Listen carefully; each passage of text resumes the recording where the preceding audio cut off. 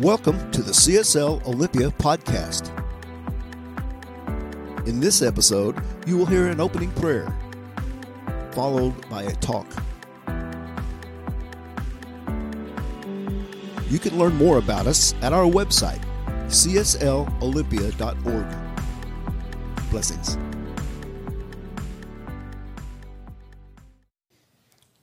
Taking this deep breath, knowing that there is only one mind, one heart, one love, one life.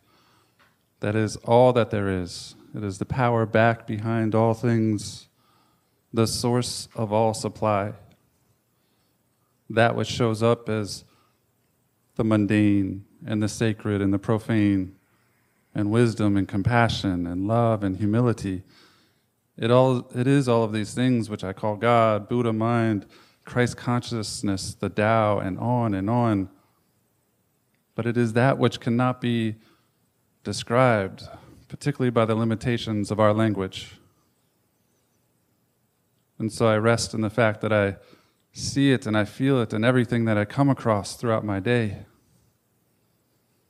It is in the quiet stillness of this season, the intimacy of the ocean, the way the leaves turn and fall, and the way those microbes in the soil turn and compost those leaves so that new life may emerge, so that new embodiment of those godlike qualities can come forth. It is in all of these things.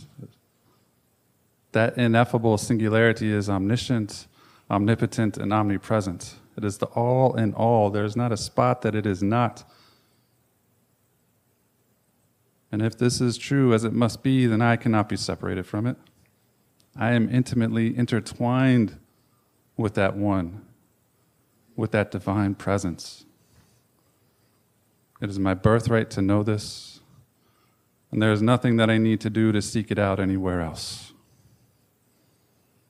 This is the truth of me, and this is the truth for each one here, in person or online, that they too are representations of God in their physical form. They don't need to seek it out anywhere else, nor could they. It is inherent within them to know this. And so it is from this awareness that I speak my word right here, right now, for this community. I know that the words here today are ventilation for the perceived claustrophobia of the mundane, of the day-to-day, allowing each one to move out beyond into that greater awareness of the divine. I know that the music resonates deep within, striking that chord of the divine within each one. And I know that the silence and the contemplation deepens each one into that awareness of the divine. And so I give thanks in this season of Thanksgiving. I give many thanks for this opportunity to commune with the divine, for this word that is spoken, for the truth that is known, for the love that is felt, and for the law that always says yes, that always receives and affirms in this perpetual divine cycle. And so I surrender this word into that law, knowing that it is done, knowing that it was manifest before this word was even spoke. And I simply say, and so it is.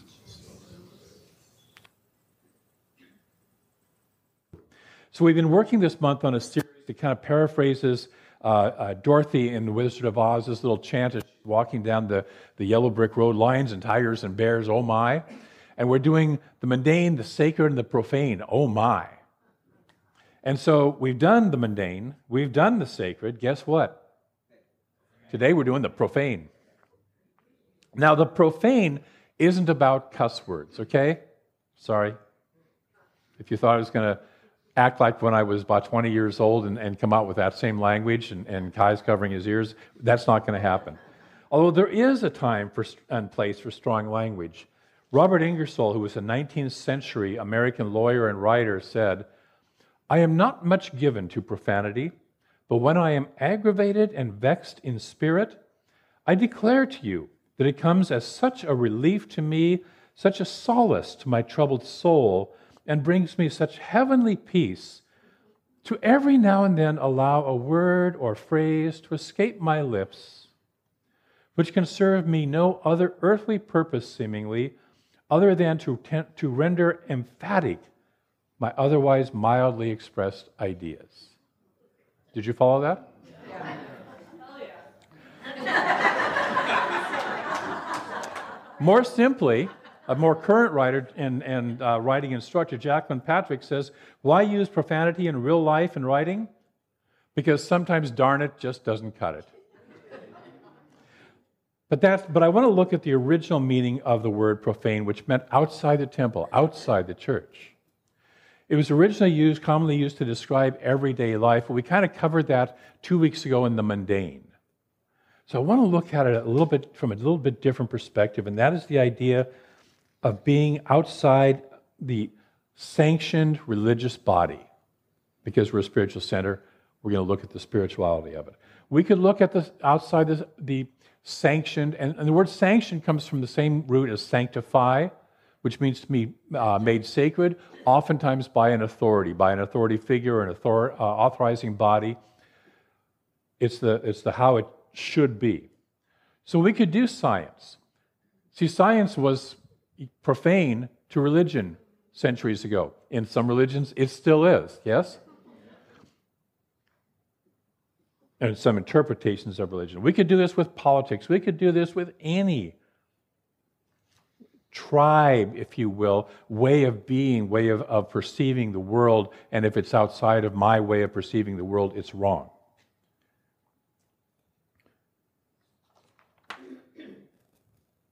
So I've been doing a series on the third Wednesdays, looking at the writings of the mystics in different spiritual traditions. And mystics are people who are usually operating outside the normal religion of their time, the normal spiritual community of their time, the officially sanctioned religious body. The mystic, like the artist, looks at the same thing as everybody else, but sees something different. I could also say the same is true of court jesters, certain comedians. They look at the same thing as everybody else and they'll see something different. Something that's outside the official or sanctioned views. And in many traditions, this has been considered a crime, with punishment that ranges from banishment from the official group to censorship to death. Yes? Yeah. Virtually all spiritual traditions were begun by a person or a group with a mystical vision. And virtually all spiritual traditions were begun by a person who was profane to their own time's officially sanctioned religion. Lao Tzu stood outside the dominant Confucian philosophy of his day. The Buddha was outside the traditional Hindu practices of his day. Jesus was outside the traditional Judaism of his time, and Muhammad was against the polytheistic beliefs of his own tribes. Luther and Calvin were protesting against the Catholic Church of their day, and New Thought, this thing that we're part of, is separate from and outside of the traditional, especially official Christian views. So yes, you and I are profane. Yeehaw! Or as Terry said, hell yeah! A couple of weeks ago, I was talking with Marty from the Dances of Universal Peace, and she shared that while she was traveling in Turkey, she was told not to identify herself as a Sufi. Sufi is the mystical branch of Islam, but in Turkey, or at least in the area where she was, it was illegal to be a Sufi. Now, she wasn't going to get killed or anything like that, but it was just, they did not approve of that.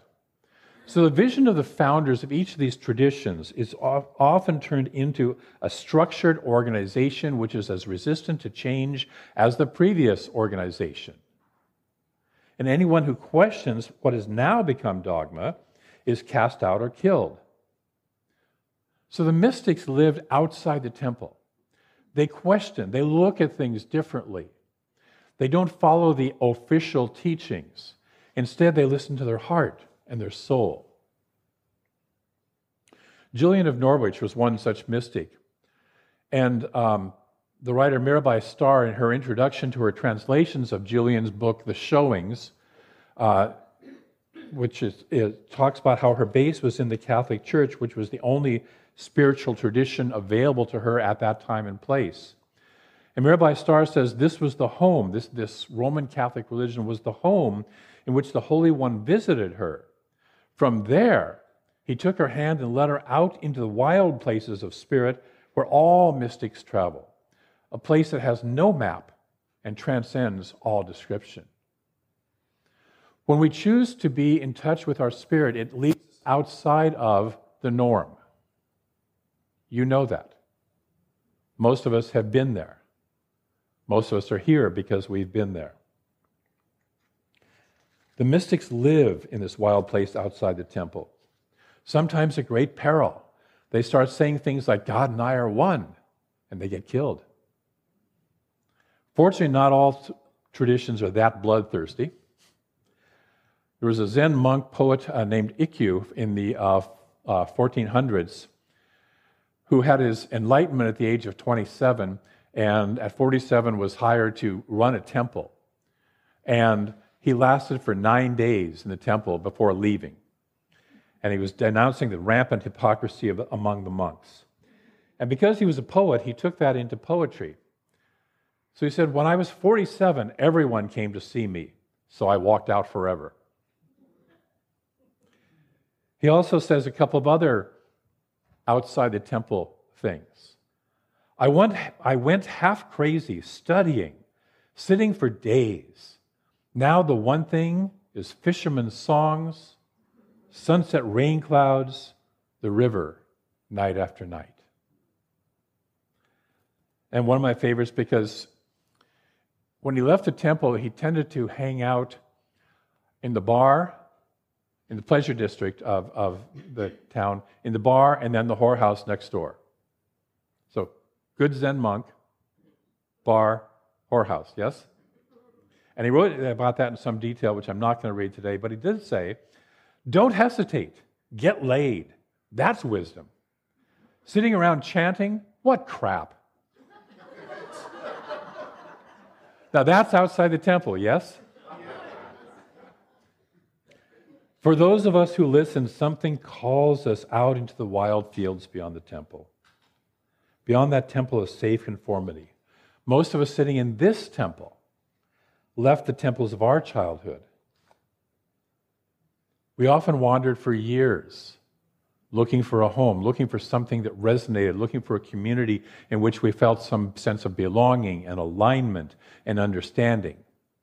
Yet even this temple, this lovely religious science teaching, can become rigid and demanding of conformity. When we, for instance, don't really want new people to feel included or strangers in our home for small groups while professing that we believe everybody and everything is God. Breathe.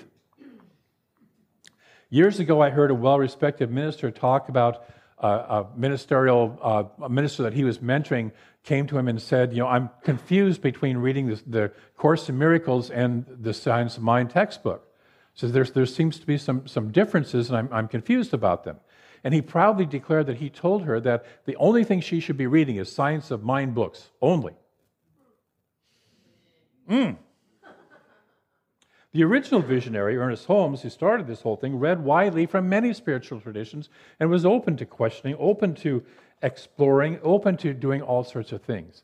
So we can get rigid in it has to be this way, wherever we are, whatever the teaching is. So the temple can be a lovely place as long as there's life, as long as there's fluidity, as long as there's flow and there's openness.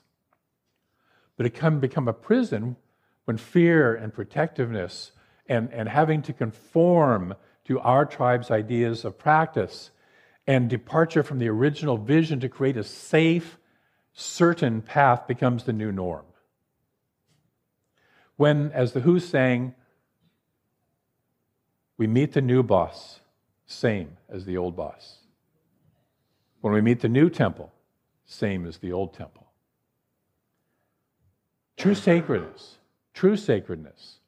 is flowing, changing, evolving. It is life, because life is flowing and changing and evolving. Have you noticed? Have you noticed?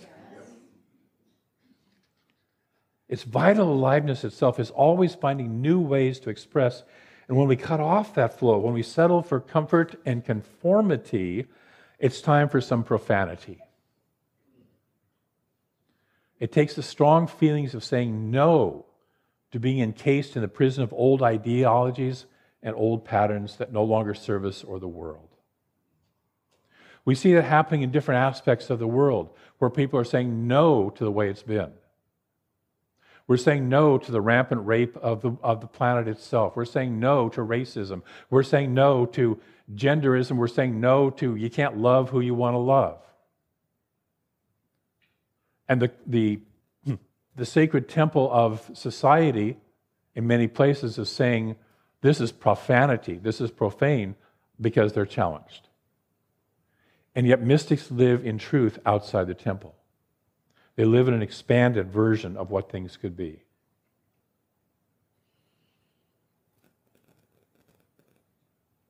Sometimes that move outside the temple is accompanied with high drama and strong feelings. It takes daring to look the scary monster of nonconformity in the face and say, you don't control me anymore.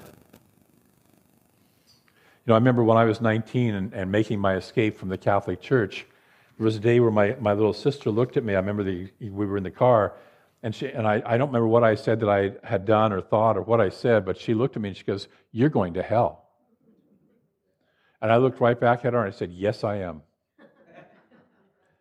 And it wasn't because I believed that there was a hell for me to go to, but it was my rebellious declaration that the guilt trip of fear of going to hell was, if I wasn't a good boy, whatever that was defined as, no longer ran my world.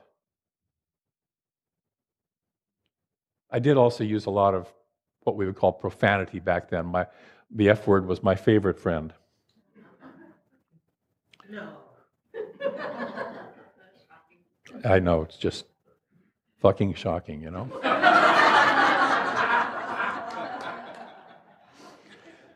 Shortly after that time, I found Taoist philosophy, and it resonated with my soul. Taoism speaks, by the way, of why we have the sacred and the profane, because it says that once we call something beautiful, we automatically imply ugliness, because we can only know beauty as beauty if we know ugliness, because there is ugliness. We can only know good as good because we know evil. Yet it is important to remember, by the way, that's the story from the Garden of Eden, is the eating the fruit of the tree of the knowledge of good and evil.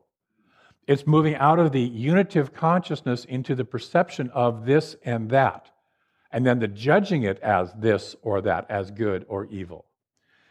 Because it's important to remember that our ideas of beauty and ugliness, our ideas of good and evil, are culturally learned. They're relative. See, the Chinese associate the color white with death, not black. They associate the color red with prosperity, where we're just the opposite. If I stood up here and said, we're running in the red, if we were in China, say 100 years ago, before all the westernization of it, they would say, yes, yay, good. If I stand here today and say, we're running in the red, Marlisa, who's our bookkeeper in the back there, sits there and goes, no. Giving a thumbs up is positive in the U.S., but in other cultures it's not. It's an obscene gesture.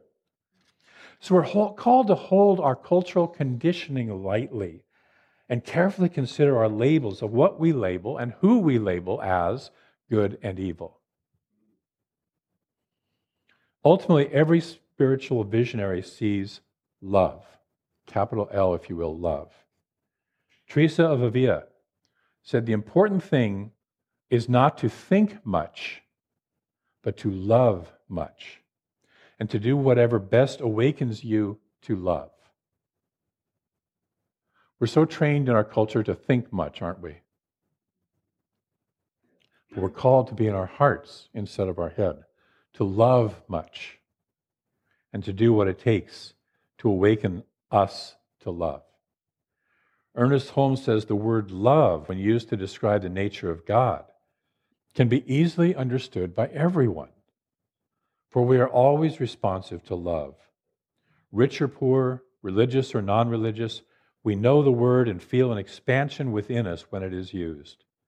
Believing that God acts through us, then love must act through us. So this week, for your spiritual practice, I'm going to invite you to examine what are the sanctified temples of belief that you have in your life. They may be, well, they always are internal. They may be supported externally. But what are they in your life? What are they operating in your life? And are you willing to participate in a little profanity? To move outside of that temple? To walk out into those wild places of spirit where there are no maps, places transcending all descriptions? Most of you are familiar with, of course, the Rumi poem of Out Beyond Ideas, Out Beyond Right Doing and Wrongdoing. There is a field, I'll meet you there. Are we willing to walk out? That's the mystical field. Are we willing to walk out into that field, to let go of our absolute certainty that this is the way it has to be? I always laugh, especially at this time of year. I talk about couples who are celebrating their first Christmas together, especially if they're younger, and it's always interesting to watch the rules of how do we celebrate Christmas. Because my family does it the right way and yours doesn't do it the right way. You know, we put up our tree on this date, we open our presents on this date, we do this tradition or this practice to celebrate Christmas. And we get to watch our little sanctified ideas of this is what Christmas means and looks like. Instead of saying, wow, what could we do? Because we're free to create whatever we want. So are we willing to go out to that place that transcends all descriptions? Are you willing to do that? Are you willing to get a little profane this week?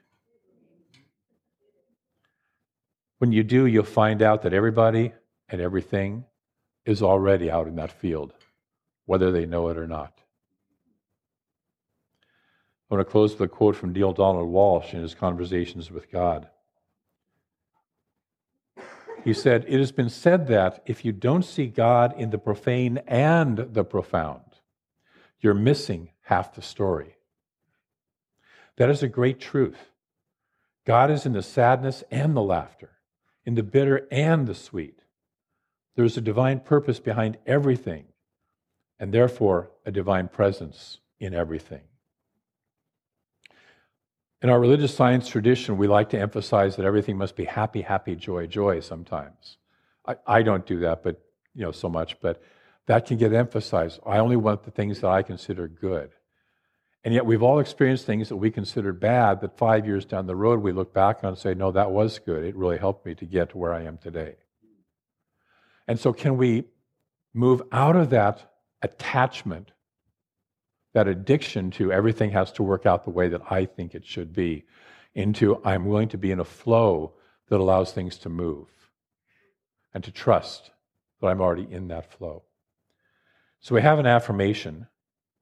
If you'll join me in this. I see God in the sacred and the profane. All is one. And one more time. I see God in the sacred and the profane. All is one.